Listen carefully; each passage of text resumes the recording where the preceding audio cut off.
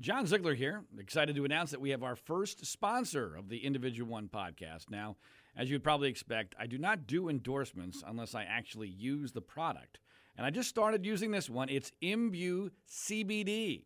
If you're a golf fan like I am, and you've probably read about how CBD is all the rage with all sorts of respected people raving about the various positive physical aspects of CBD, especially among people like me who are, let's face it, starting to feel the impact of aging. Recently, I started trying multiple products from Imbue CBD, and I can already tell that, among other things, I am for sure sleeping more soundly. And my wife says she loves the Imbue CBD facial cream, although, to be honest, she doesn't need it. In case you haven't heard, CBD is the powerful extract from the hemp version of cannabis. And while it may offer many of the health benefits of marijuana, there's no high, it's legal, and doesn't require a prescription. The source I trust for CBD is Imbue CBD. This is a top-of-the-line product and classy in every way. Consequently, Imbue CBD is not inexpensive, but I got you a discount to explore all the many ways CBD might be able to help you. Go to imbuecbd.com and get 25% off when you enter John Z. Again, enter John Z for 25% off at imbuecbd.com. That's imbuecbd.com, promo code John Z.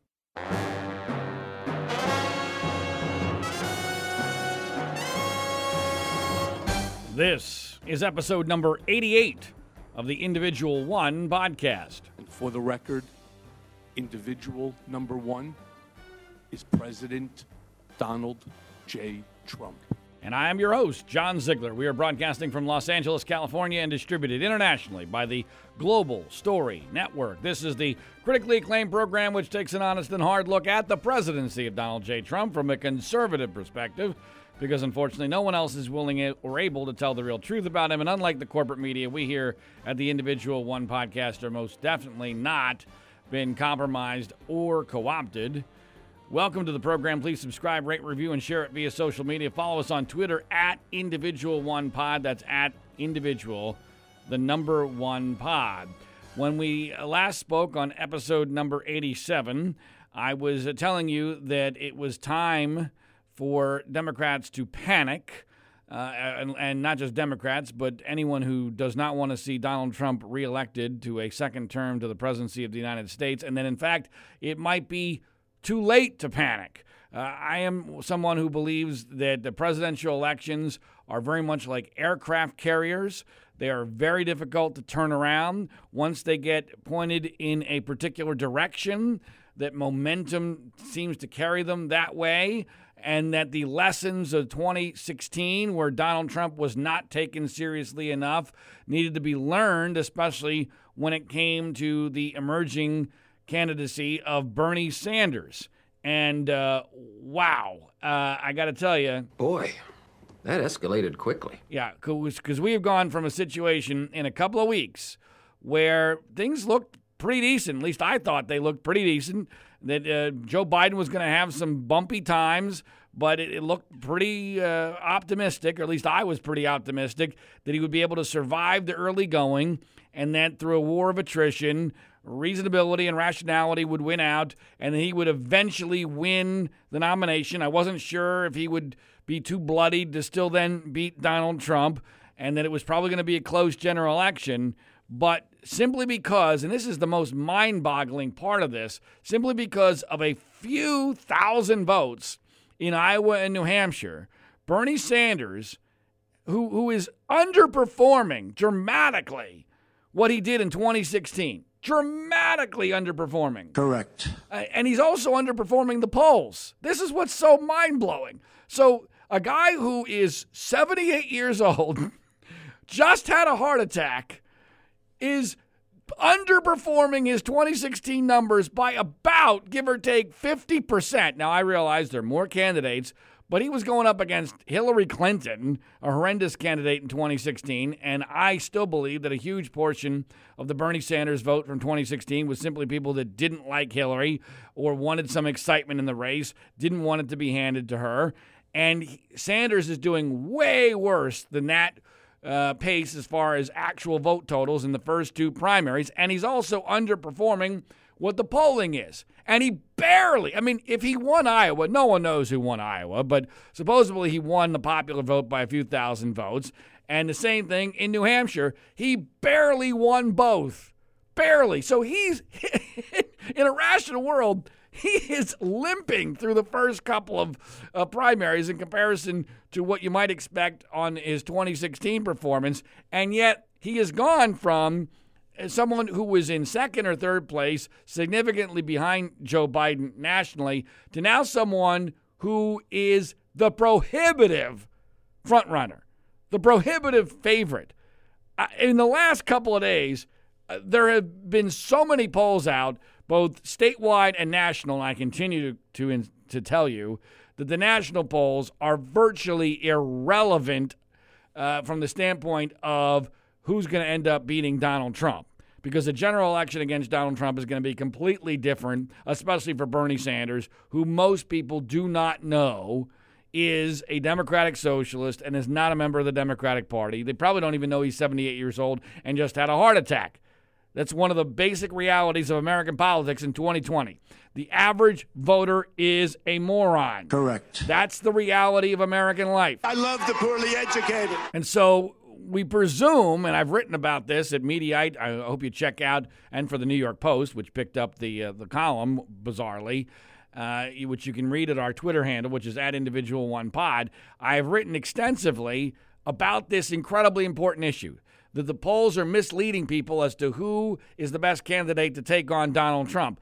But as far as the national Democratic polls, they are relevant because it indicates momentum and it indicates how candidates will do in certain states for the national primary contest. So those numbers are still relevant, but it doesn't matter which numbers you pick. In the last few days, it has been astonishing. I've been watching politics my entire life, since I was 9 years old, very closely. I've been a poll watcher for over 40 years, and I've never seen, based upon so little, someone make such a dramatic move in comparison to their competition than Bernie Sanders has. Now, let's be clear about why this is happening. Yes, Sanders has picked up support because of the momentum generated from these two incredibly narrow victories. But a large part of this is that while his numbers have gone up slightly, his competitors have gone down rather significantly. And there are two main causes for this. Number one is that Elizabeth Warren got wiped out in New Hampshire. In all respects, it was a disaster for her, and she should have been, by any historical measure, laughed out of the race at that point.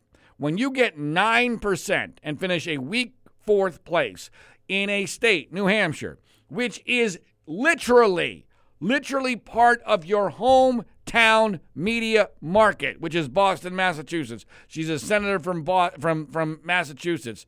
And the idea that you can get away with getting 9% and finishing a weak fourth in New Hampshire, which is way worse than any other major New Hampshire candidate has ever done in the New Hampshire primary from either party. And there have been many. Almost every year someone from Massachusetts runs in a New Hampshire primary. No one has ever done as poorly as Elizabeth Warren. So she has lost approximately, or thereabouts, about half of her support, and it appears as if almost all of that has gone to Bernie Sanders. So that accounts for his increase in support. But the reason why he is now leading both statewide, specifically in Nevada, which is next up, and here in California, which is just around the corner and has a huge treasure trove of delegates, where Sanders, unless something happens, is set to pick up a ton of them and take a massive delegate lead, but also nationwide. The reason why his lead is increasing now is because Joe Biden's numbers have gone down, and Joe Biden's numbers have gone down largely because of Mike Bloomberg. Mike Bloomberg has now bought himself a place in this race where his numbers nationally are basically the same as Joe Biden's. They're in the same ballpark, maybe a little bit ahead of Elizabeth Warren and Amy Klobuchar. And Pete Buttigieg has suddenly almost fallen off the map nationally, which is weird considering he almost won Iowa, came in a very strong second in New Hampshire. It's almost as if voters found something out about Pete Buttigieg. I wonder what that might have been. I wonder what they might have found out about Pete Buttigieg after reading beyond the first line in his biography. I've been suggesting for a very long time that while he's seemingly a good guy, smart guy, might even make a good president, but as a 38-year-old, unemployed former mayor of South Bend, Indiana, who's married to a man, he's not the guy you want to send up to against Donald Trump in the Roman Coliseum. You're not going to send that guy to the Lions because he doesn't have a lot to defend himself. And this is for keeps. You can't screw this up. And it appears as if, weirdly, I mean, just think about how insane this is. I mean, if Buttigieg gets just a couple thousand more votes in Iowa and New Hampshire, he wins both of those races. And does he get the momentum that Bernie Sanders currently has? It just is an incredible testament to the power of winning. Winning is so incredibly important, especially in this day and age when all people get is a headline. There's no context. There are no details. It's just who won, who lost. That's it. And because Bernie Sanders got the W, now all of a sudden he's got all the momentum, and everyone, not everyone, but about almost a third of the Democratic Party appears to be jumping on his bandwagon. Meanwhile, Pete Buttigieg, his momentum appears to be completely gone. And as far as momentum goes, Amy Klobuchar, who I have been touting over the last several weeks as the last best hope for Democrats to beat Trump, barring another miracle, I mean, she already pulled off a minor miracle in New Hampshire, but barring a minor miracle in Nevada, I think she's done.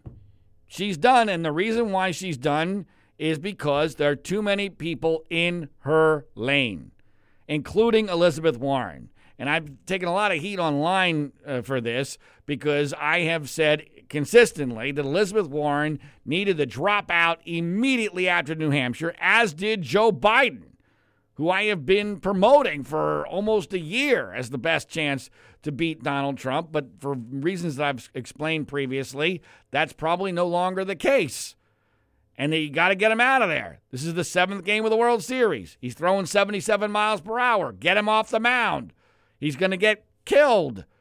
You got someone in the bullpen who throws a lot better. Amy Klobuchar, much better candidate against Trump, only because of the fact that she's not 100 years old and because she's a woman and because she's geographically very well positioned to beat Trump and a whole lot of other reasons. But logic isn't going to win this thing. That's become abundantly clear. And Klobuchar, while she raised a whole hell of a lot of money off of her strong third-place finish in New Hampshire, is seeing none of that translate into support in Nevada or nationwide, the Super Tuesday states, which are right around the corner here in California, or South Carolina. So that momentum, barring a miracle in Nevada, and tonight's debate is going to be huge. Boy, tonight's debate is going to be lit. I can never recall, and I'll get to this momentarily, a debate which is more certain to have fireworks than tonight's Democratic presidential debate in Nevada. But if Amy Klobuchar does not pull off a second miracle in Nevada, she's done, because Biden ain't going to get out of the race until at least South Carolina, and Warren isn't going to get out of the race either. The news media is not forcing her out because they like her. The news media is essentially Elizabeth Warren's base. And I've seen a lot of her supporters complaining that she hasn't gotten enough media attention since New Hampshire. And I'm like, wait, what are you talking about? She should be out of the race. There is no argument. After you get 9% in your essentially home state and finish a weak fourth, you're in the way. And a lot of people have disagreed with me on this issue of who gets helped if Warren were to get out of the race, as she should have. I get that philosophically, politically, she's more aligned with Bernie Sanders, and therefore you would think that a lot of her support would go to Sanders, and wouldn't Warren getting out help Sanders more? And I have said consistently that a viable Warren is important to keep Bernie Sanders in check. But here's the deal. Most of that damage has now already been done. The people that have left Warren are the ones that left because of ideological reasons. They're essentially the socialists. So they're already gone. The people that are with her because of personality and gender. And those that are with her now, I believe, would be far more likely to go to Amy Klobuchar.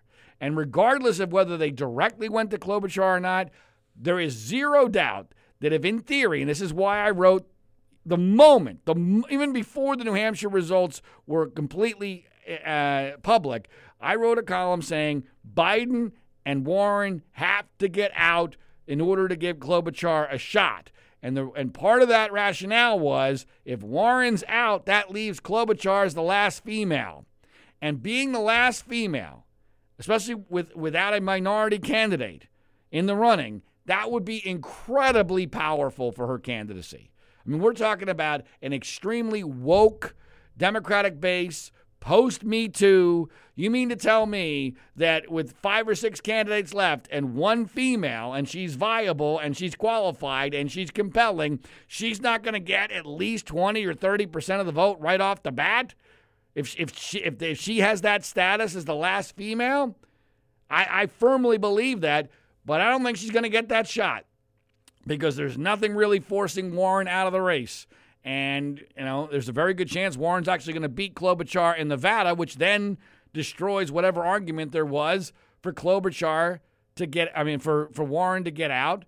As I said, Biden's not going to get out until at least South Carolina because that's always been supposedly his firewall. I'll be surprised if that holds. If Biden were to win South Carolina, it's going to be by a very small margin in all likelihood. And I don't know what value that really has because almost immediately after South Carolina, you have huge states like California and then Super Tuesday. I mean, South Carolina in the past has always been a massive primary. This time around, I think it's going to be a blip on the radar.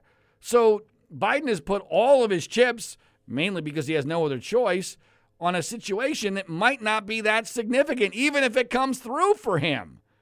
And so all of this is working out exactly as Donald Trump could have better than he could have possibly imagined. Correct. Because, one, there's chaos. And two, the wrong candidates are looking like they're going to be the nominee. And Bernie Sanders definitely has control. That doesn't mean he's going to be the nominee, by the way. I want to make it very clear. I have always been very, very skeptical that Bernie Sanders was actually going to be the Democratic nominee, and I still have skepticism. He is still stoppable. He still has huge, huge baggage, if only because of the fact that he's 78 years old and just had a heart attack.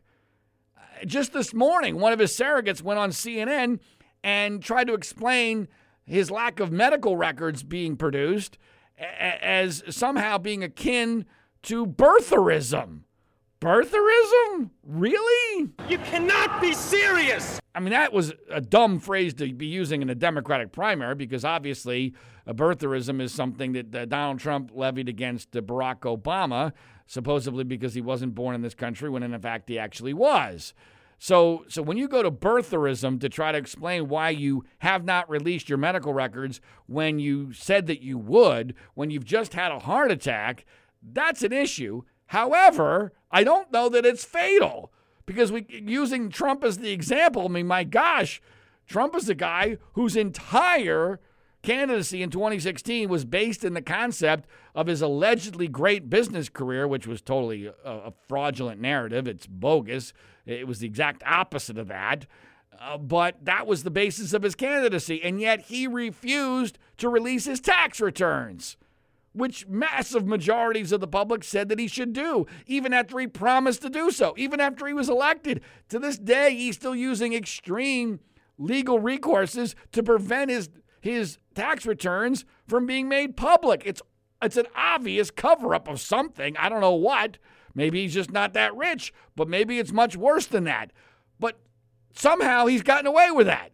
So in my logical mind, I realize Democrats are different than Republicans, but they might not be fundamentally different. It's amazing how similar the Sanders candidacy is to what happened with Trump in 2016.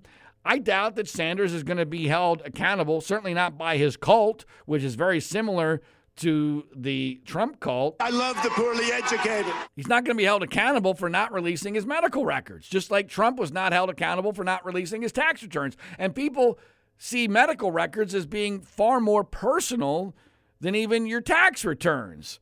So I'm not sure that's going to work. There are some things that could work against Sanders, but you would have to be willing to take him out. And it would take extraordinary measures. And here's the big problem. To do what it would take to get rid of Sanders, especially now that he has momentum, especially now that he is essentially won Iowa, New Hampshire, and it looks like he's going to win Nevada, maybe handily, it's too late.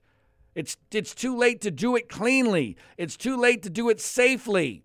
You cannot take Bernie Sanders out now that his people think he's going to be the nominee, because you already, in their distorted minds, already did it in 2016. They think, wrongly, that they were robbed in 2016. So now you've got a massive problem. I've referred to this as the Chinese finger trap problem. You know, a Chinese finger trap, when you try to get out of it, the harder you try, the more trapped you get. Well, that's going to be the problem with the Bernie people. The harder it looks like the quote-unquote Democratic establishment is trying to take out Bernie Sanders, the more dangerous he becomes, because now his people are going to be pissed. They're so pissed, not only will they not vote for the Democratic candidate, these people are psychologically, many of them, they are the type of people who might even vote for Trump because they're anti-establishment and they're populists. And it's not that much of a leap to go from the Sanders cult to the Trump cult, especially when you're pissed off at whoever the Democratic nominee is because you think they stole it from your guy. And guess who's fostering that narrative? Donald Trump is fostering that narrative. Correct. Why? Because he's smart enough, or people around him are smart enough to understand that this is the real gold of the Sanders candidacy for Trump. It's a no-lose for him. If Sanders is the nominee, he gets to run against a goddamn socialist who's 78 years old and just had a heart attack and who isn't even a member of the Democratic Party. But if Sanders loses, it's almost as good for him. Because if Sanders loses, now you have a huge chunk of the Democratic Party pissed off in a huge way that either he can appeal to or they'll stay home. Or Sanders might end up running as a third-party candidate. Now, there's legal issues involved in that. But if Michael Bloomberg, and I'm going to get to Bloomberg here shortly, if Michael Bloomberg ends up defeating Bernie Sanders for the Democratic presidential nomination after he won the first 3 contests and was leading in all the polls, and he buys it, he essentially, a billionaire, buys the Democratic nomination, former Republican, he buys it, stealing it away from Bernie Sanders. I'm sorry. Somebody's running as a third party. Somebody is running as a third-party candidate, and that is going to ensure Trump's victory with 100% certainty. Correct. Because you cannot beat Trump, who has a rock-solid 44, 45% in a 3-person race where I don't care if it's only 10 to 15%, but if only 10% of the nut job left decides to vote for somebody else, that means Trump wins probably in a landslide because that's how small the margins are. So this Bernie Sanders problem is not just what if Bernie wins. It's what if Bernie loses now that his people think that he's going to win. And this is why I was trying to press the panic button early, because you can't let this snowball start to go down the mountain. And the idea that the person that's going to stop the snowball is Mike Bloomberg is borderline hilarious.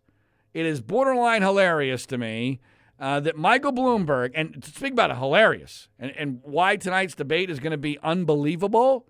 I mean, this is going to be unbelievable because just today, the Bloomberg people, talking about who should drop out and who should stay in, the Bloomberg campaign released a statement urging Klobuchar, Biden, and Buttigieg to drop out of the race so that he could have the so-called moderate lane to go after Bernie Sanders, win the nomination, and beat Donald Trump.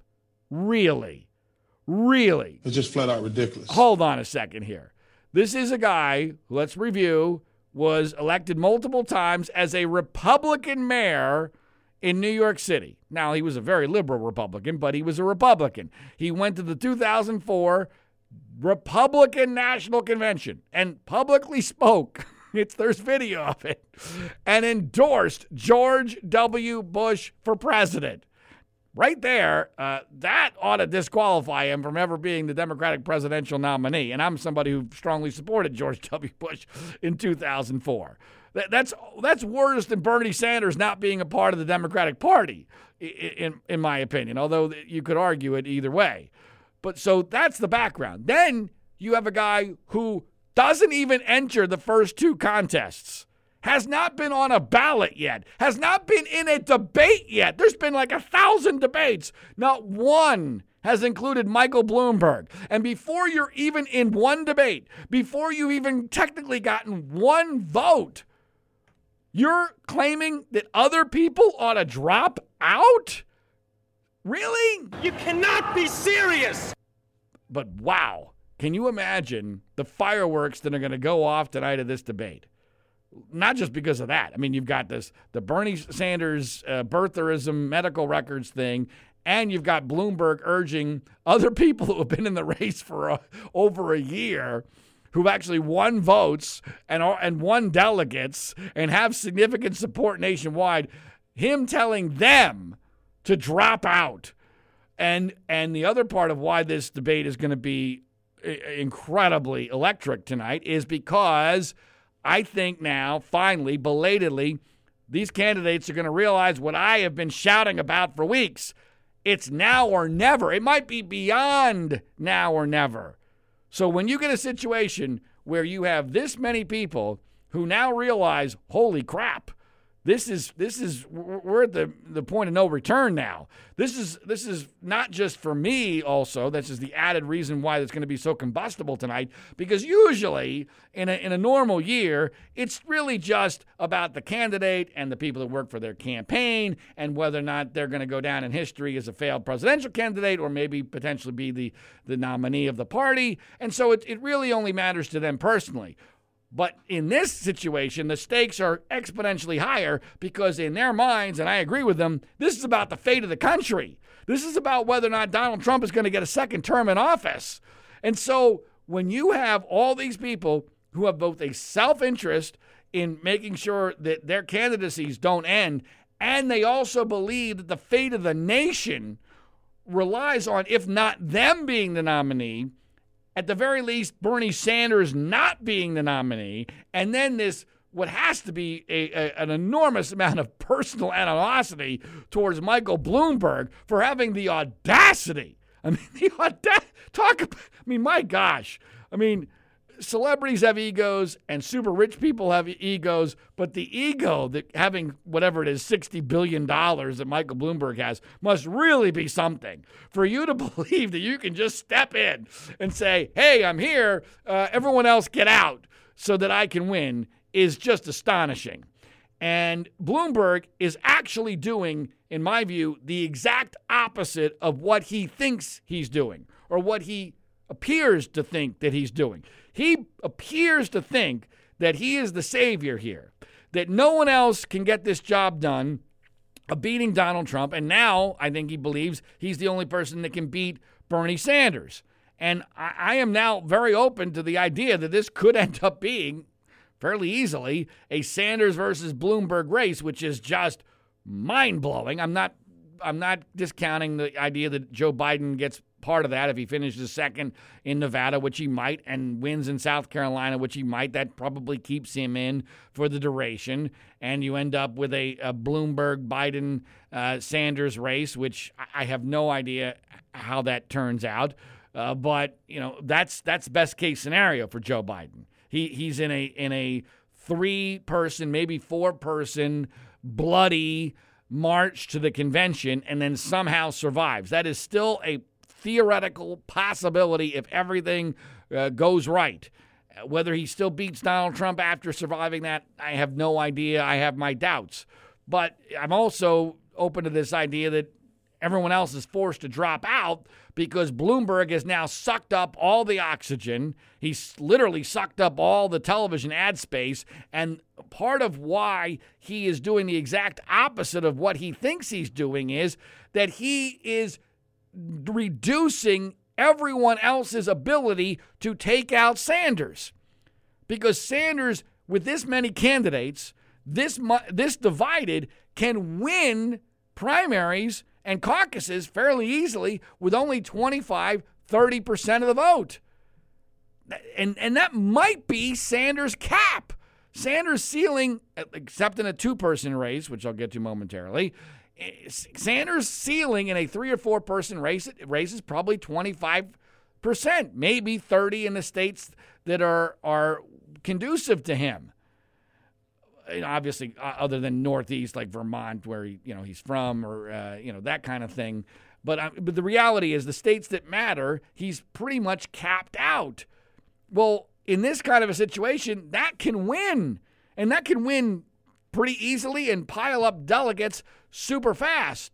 And so Bloomberg, by reducing the support of people like Joe Biden and keeping Amy Klobuchar at bay, I believe that because Bloomberg came in, all the people who would have theoretically given Klobuchar another look got more excited about Bloomberg because they're seeing all these ads. They know he has all this money. He's throwing bombs, and he's getting very kid-gloved media attention, which is not a coincidence because there is a massive, and I will say this in every podcast until I pledge to say this in every podcast until Bloomberg is not in the race.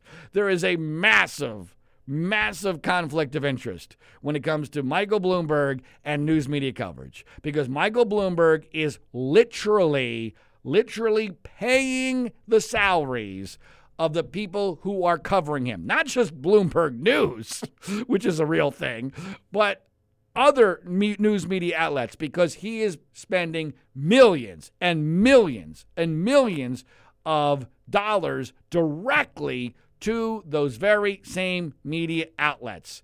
And I'm not suggesting it's a conspiracy.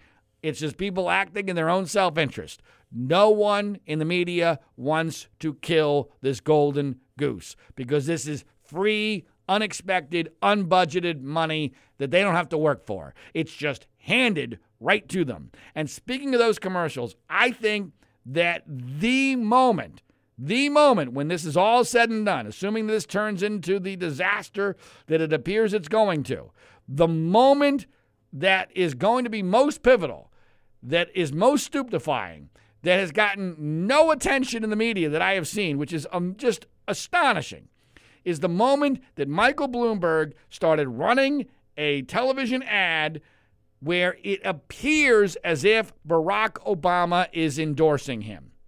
He uses clips from Barack Obama from like 6-7 years ago where Michael Bloomberg is the mayor of New York and Obama is saying all sorts of nice things about him. And through pictures and audio, it makes it seem as if Obama has endorsed Bloomberg. And the first moment I saw this ad, I'm going, what the living hell is this? Where is Obama saying, knock it the hell off? Because that's all it would take. All it would take is one tweet from Barack Obama saying, hey, Mike, knock it off. I didn't endorse you. And Bloomberg would either have to pull the ad or he would get destroyed in a Democratic primary because you can't do that to Barack Obama. Barack Obama doesn't have full control, but he's got a lot of control. And that's something Bloomberg could not have endured. Instead, total silence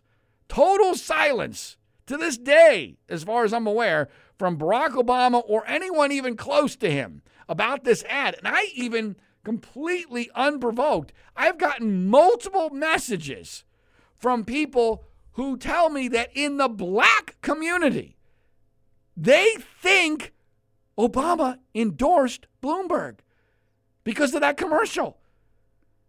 That is unbelievable, especially when Obama's former vice president, Joe Biden, is counting on the black vote to carry him through South Carolina and into Super Tuesday, and has specifically said publicly he doesn't want Barack Obama into the race and endorsing him because he doesn't want Obama seen as putting his finger on the scales.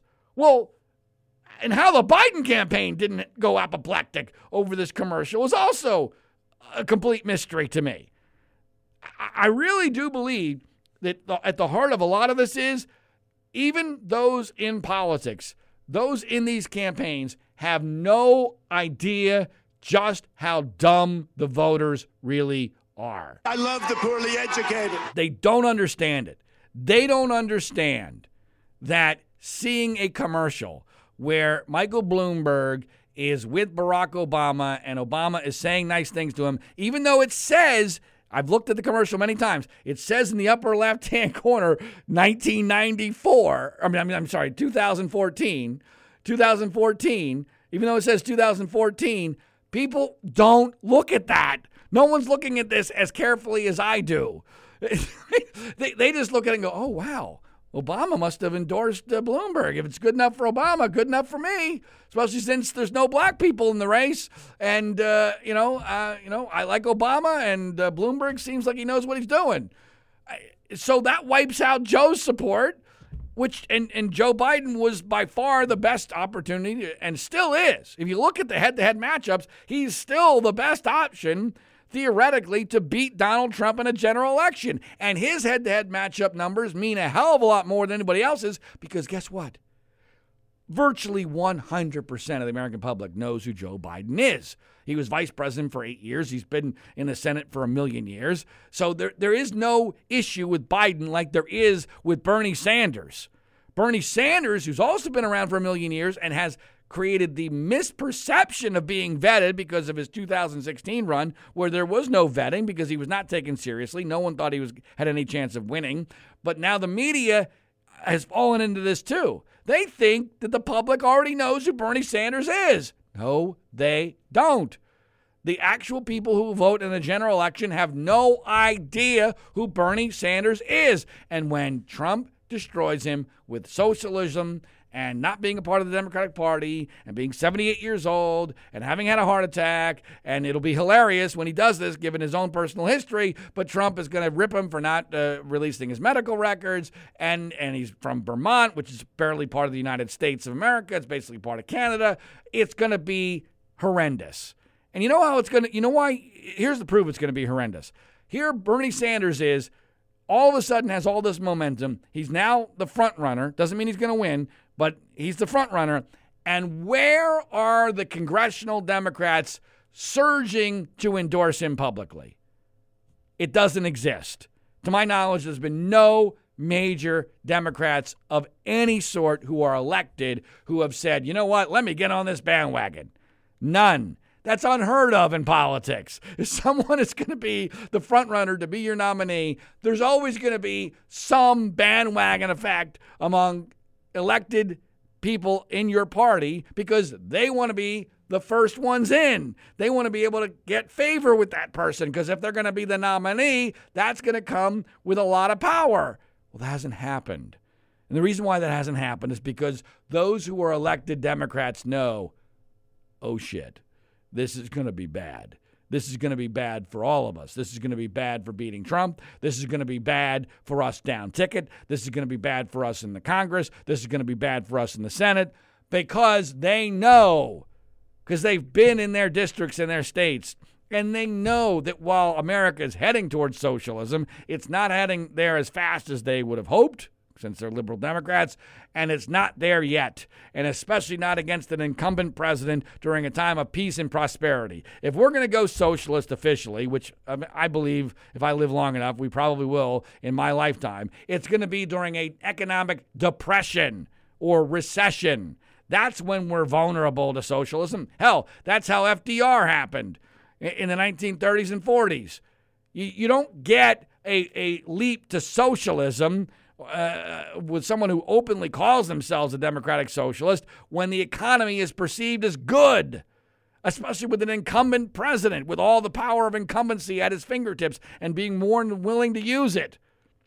So all of this is heading in the negative direction if your goal is to beat Donald Trump. And I'll be very clear. I mean, while I would like to see how things shook out, and I'd want to know who the vice presidential candidate is, and I'd like to know some of the things that Trump does between then and here and now and then.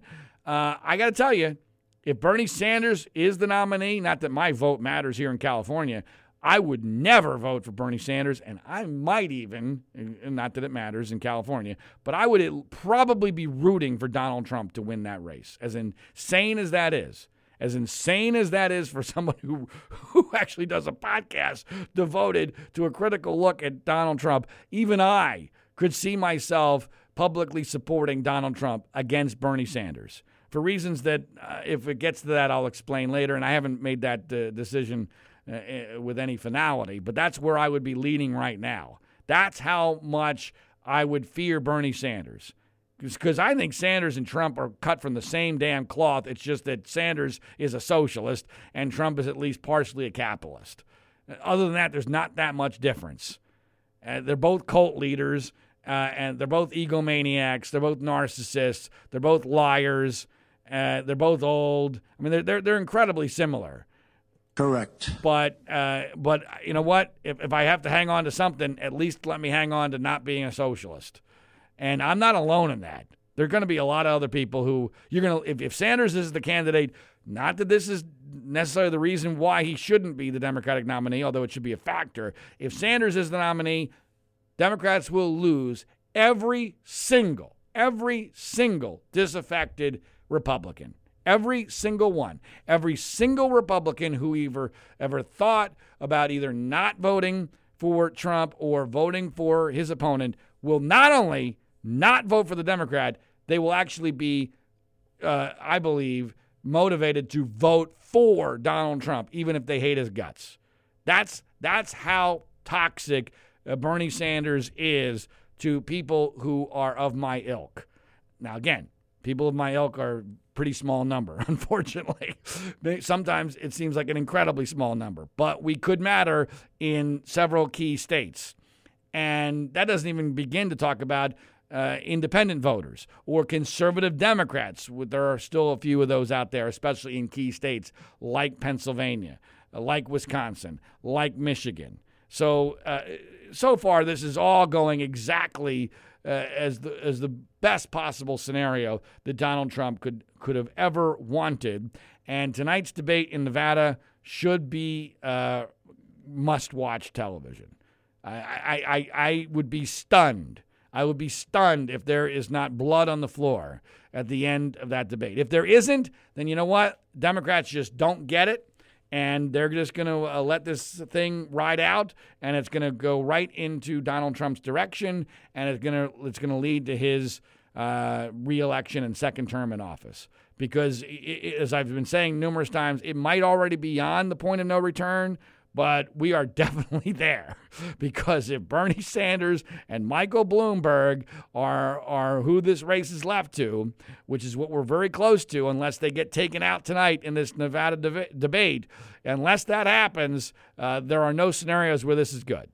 If Sanders is the nominee, he gets beat by Trump because people find out he's a socialist. If Bloomberg is the nominee, the left goes absolutely bananas. There's a third-party run, or at the very least, there's a bloody civil war within the Democratic Party, and Trump laughs his way all the way to a second term. Correct. Now, that doesn't mean that this is set in stone. I am a delusional optimist when it comes to holding on to hope, and I'm hoping for something miraculous to happen in the debate tonight in Nevada. Now, as far as Trump is concerned himself, there's been a lot of talk over the last few days about Bill Barr, the Attorney General, whom I despise and who I see as actually more dangerous than Donald Trump, possibly resigning as Attorney General, largely because of all of the reaction to this very bizarre and corrupt situation involving Roger Stone, Donald Trump's close friend, and his sentencing on federal charges, including perjury and other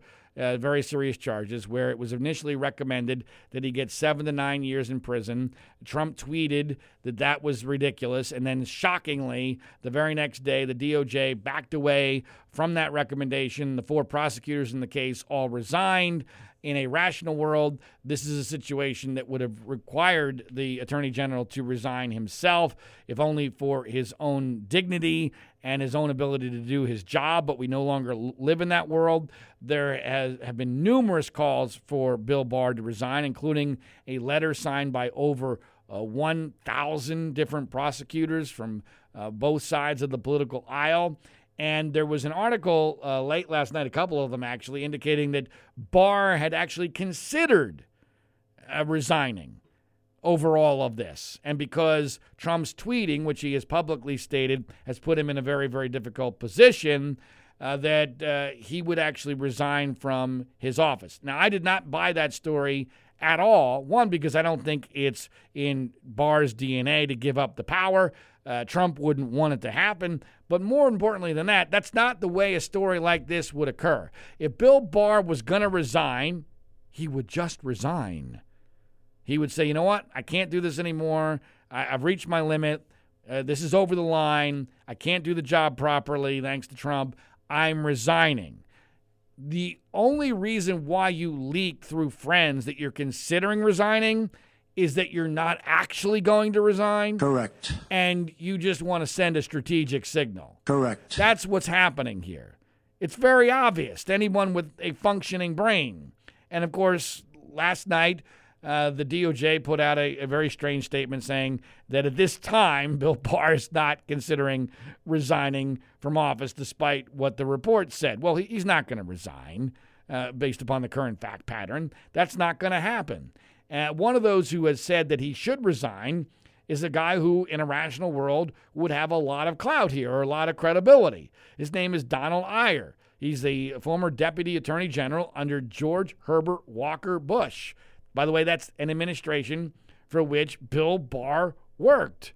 And here was Iyer on CNN explaining that he's not actually that surprised by Bill Barr's incredibly king-like, monarchy-like view of the presidency. And it's just now, with Donald Trump as president, that Barr has had the opportunity to see his philosophical dreams to come to fruition. And here's what he said a couple of days ago. I don't know that he's changed, because he's always had a very strong view that the executive ought to have a great deal of power. I've never known quite how far it would go, and there was never any reason to test it, because when he was Attorney General under George H.W. Bush, George H.W. Bush had no interest in being an autocrat. So now we're faced with a situation where Bill Barr has won the job of Attorney General under a president who apparently does want to be an autocrat. Now, the reason that I say he's un-American is because I think it's fair to say, and I think most people would agree with me, that the central tenet of our legal system and our justice system is that no person is above the law. We have a government, as Edward Levy said back when he really reformed the Justice Department after Watergate, it's a government of laws and not men, was the word he used. And Bill Barr's vision is quite different. Bill Barr's vision is that there is one man, one person who needs to be above the law, and that is the president. And he's carried that out. This is the really important thing. He said that before he became Attorney General, but he's now carried it out in many steps since he became. What did you think of what he said in that ABC News interview last week when he urged the president to stop tweeting because that's interfering in the Justice Department's legal actions. Well, I think that was an effort essentially so that he would maybe encourage the president. I don't know if he expected it to happen, and that sounds like it's not going to. But maybe he hoped the government wouldn't blow his cover. He didn't say anything about stopping doing the things that he was doing. He didn't say that he was going to stop interfering in criminal cases that had been handled in a usual and ordinary way. He didn't say that he was going to stop pursuing these lawsuits to defend the stonewalling against efforts of Congress to perform their traditional oversight functions. He didn't say that they were going to stop litigating the case involving the border wall, where the president has put out a phony emergency declaration to avoid the appropriation power of the House, which denied the money for the border wall. They're litigating everything they can to give the president virtually unchecked powers. And that's Bill's vision of, and it really, I think, always has been his vision. He's just never been able to try to realize it the way he is now. Amen. Nothing I can really add to that other than its significance and its importance, because without Bill Barr, Donald Trump's presidency would be in far worse shape right now. But he now has his Roy Cohn, as he has said many times in the past. He now has an attorney general willing to do his bidding for him, to make him the king that he's always wanted to be. And it is amazing when the story of all this is written, the history is written, the confirmation of Bill Barr with hardly, I mean, there was some outcry on the left, but the outcry on the left was minimal. But the firing of Jeff Sessions, which I have said many, many, many times before, just after the election, the day after the midterm election, which had nothing to do with Jeff Sessions, his firing and the hiring of Bill Barr without a whole lot of uproar is the moment that we left the gravitational pull of the rational earth forever in this presidency. Because now Trump had his Roy Cohn, he had an attorney general willing to do his corrupt bidding for him because, at least in part, of this bizarre philosophy that the president is above the law. And also, let's face it, Bill Barr, as I've joked many times before, was on the couch in his underwear watching Fox News Channel out of any relevance for many years, and Trump called him off the bench. And for that, Bill Barr paid a price. He sold his soul to the devil. And that's, to me, from a psychological standpoint, pretty obviously what happened. And Bill Barr is a very, very dangerous person, but he ain't going to resign because of the very reasons we just stated. A person like that doesn't resign. He only leaks that he might resign because he's trying to send a strategic message that he somehow gets it. But as Iyer said, he doesn't get it. He's just talking about the tweeting, making the cover-up more difficult. That's all that Barr was really concerned about. And the further proof of this emerging king that I continually discuss about Donald Trump, and which is by far, to me, the most concerning element of the entire Trump crap show, is this issue of pardons, which just yesterday exploded once again with 3 very high-profile pardons of 3 famous criminals. The former owner of the San Francisco 49ers, former financier Michael Milken, and former governor of Illinois Rod Blagojevich, and Blago, as he is known, was the one that got the most attention, largely because he's probably the most well-known person, but also because Blagojevich had been on Trump's reality show, The Apprentice. Now, Trump downplayed that pretty dramatically, and I don't think in a very credible fashion, but Blagojevich, let's be clear, there is a tape of him bragging about selling a U.S. Senate seat for his own personal gain. Correct. And so this was a situation where he was obviously guilty, although he has claimed time and time and time again that he did nothing wrong, including yesterday. As soon as he got out of prison because of the commutation of his sentence, he said he did nothing wrong. That's just false. That's just absolutely delusional. But here was Donald Trump trying to explain his commutation of Blagojevich's sentence, and if you can make sense of this, then you're a better person than me. We have commuted the sentence of Rod Blagojevich. He served 8 years in jail. It's a long time, and I watched his wife on television. I don't know him very well. I met him a couple of times. He was on for a short while on The Apprentice years ago. Seemed like a very nice person. Don't know him, but he served 8 years in jail. There's a long time to go. Many people disagree with the sentence. He's a Democrat. He's not a Republican. It was a prosecution by the same people, Comey, Fitzpatrick, the same group, very far from his children. They're growing older. They're going to high school now, and they rarely get to see their father outside of an orange uniform. I saw that, and I did commute his sentence. So he'll be able to go back home with his family after serving 8 years in jail. That was a tremendously powerful, ridiculous sentence, in my opinion. And in the opinion of many others, yes. There's so many elements of this that are outrageous and frankly comical. But, you know, the most obvious is that this is a guy who had a direct connection to Donald Trump because he was on his reality show. In a remotely rational world, that should actually disqualify the president from ever taking action to commute his sentence because that's a conflict of interest, if only an appearance of conflict of interest, which used to matter. Then there's the element of him being a celebrity that somehow, in Trump's mind, if you're a celebrity, and if you look at all of his pardons have been related to celebrity. In fact, the only one that wasn't was recommended to him by Kim Kardashian. So either the person was a celebrity of some sort or they were recommended by a celebrity, as if somehow that's the basis on which to determine the use of your ultimate power, the pardon power, the commutation power, which is the most king-like power we give to a president. And then he references there, well, I saw his wife on TV. That means Fox News Channel, by the way. So because Fox News Channel allows the wife of Blagojevich to go on and whine, and by the way, also kiss Trump's ass.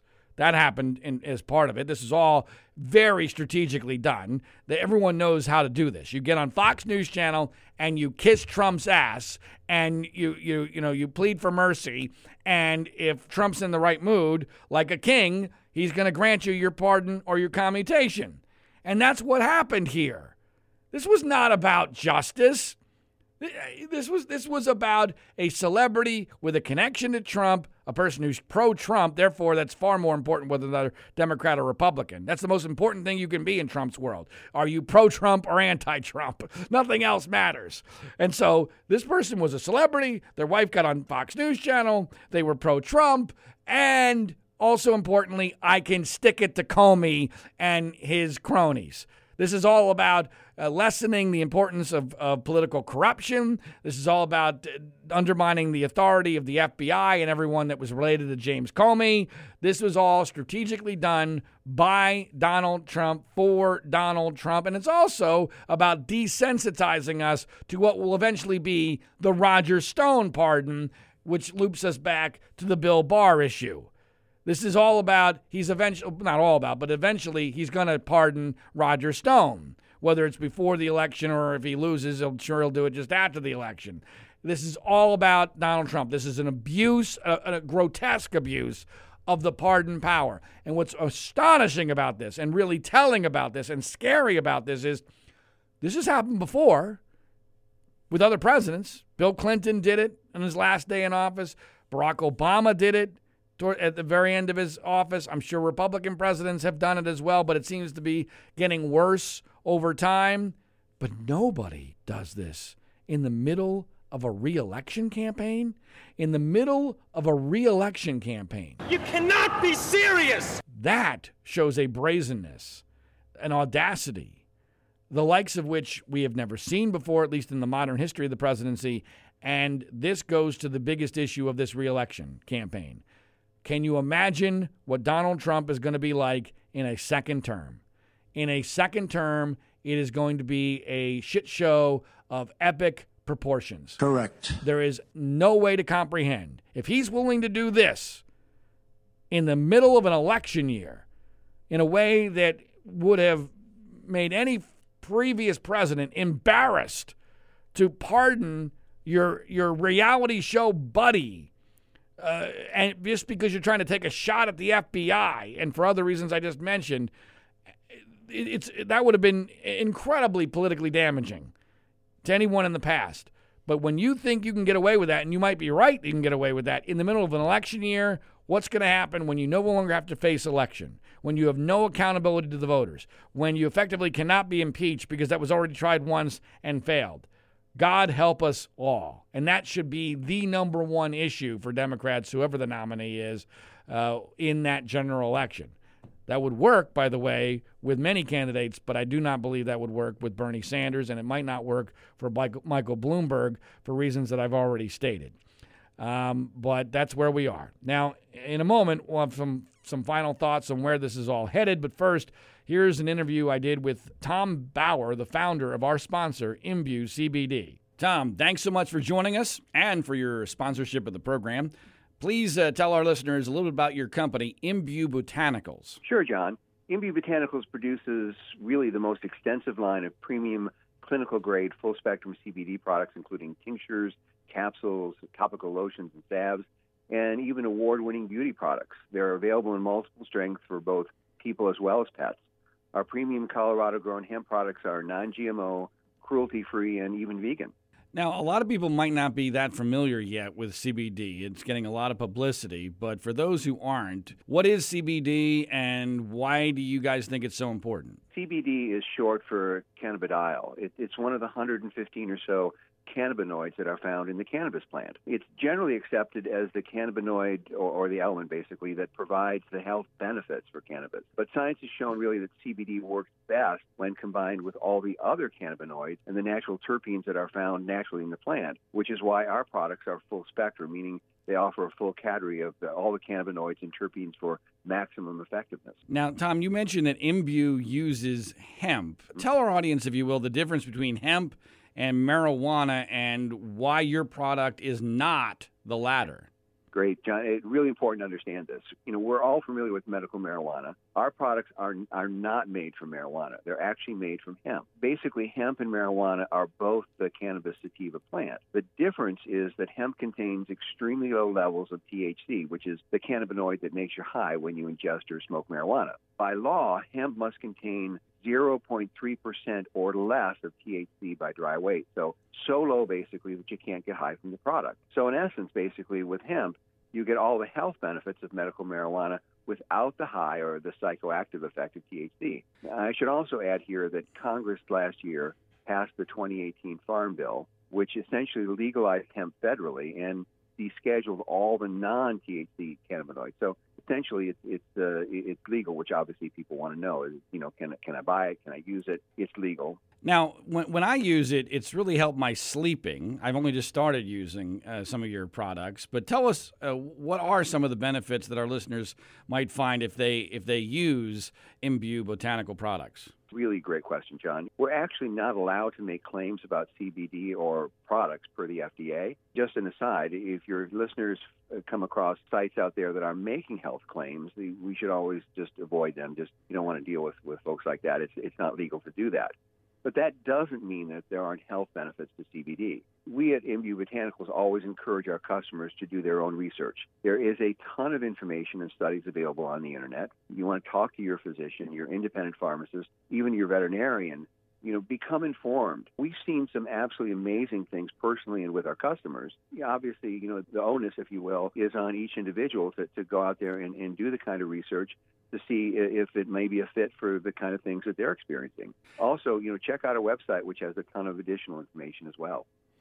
And that website is? It's www.imbuecbd.com. That's www.imbuecbd.com. Now, you mentioned the FDA, and just before we taped this interview, there was a news story where the FDA put out a warning and sent letters to, I think, 15 different CBD companies. Yours was not one of them. It was perceived as the FDA basically, seemed to be like backing away a little bit from CBD. What was your interpretation of what the FDA did, and how should our listeners interpret it? That's an extremely good question as well, John. And I think first and foremost, is what the FDA is doing, especially when they're sending out letters to companies that they send letters out to, is doing their job.